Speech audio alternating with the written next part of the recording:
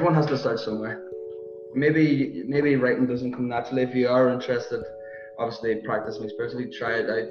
But there's other mediums, find something that suits you. And if you are interested in poetry, write to yourself.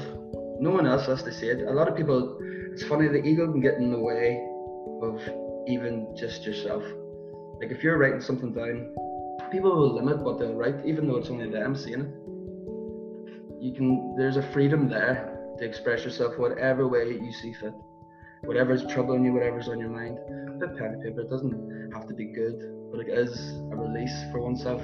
I mean, art in itself is expression. Whatever you're doing, creating, whatever it is, it's the expressionism that comes through from that. Be it joy, pain. People say art's suffering, but maybe art's more the honest and vulnerable side of you coming through, like as an outlet for something that is unsaid, something that you can't bring yourself to say as you would normally, and putting it in the song form, about be it painting, be it a bit of poetry, being something that you built, that can convey certain emotions. And even if it doesn't have to be good, some of the best art is the imperfection in the art itself.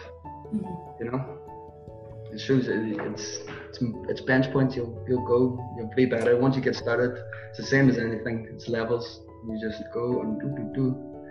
Next thing you know, you'll be sitting high and proud. And be proud of your work as well. But remember that it's for you.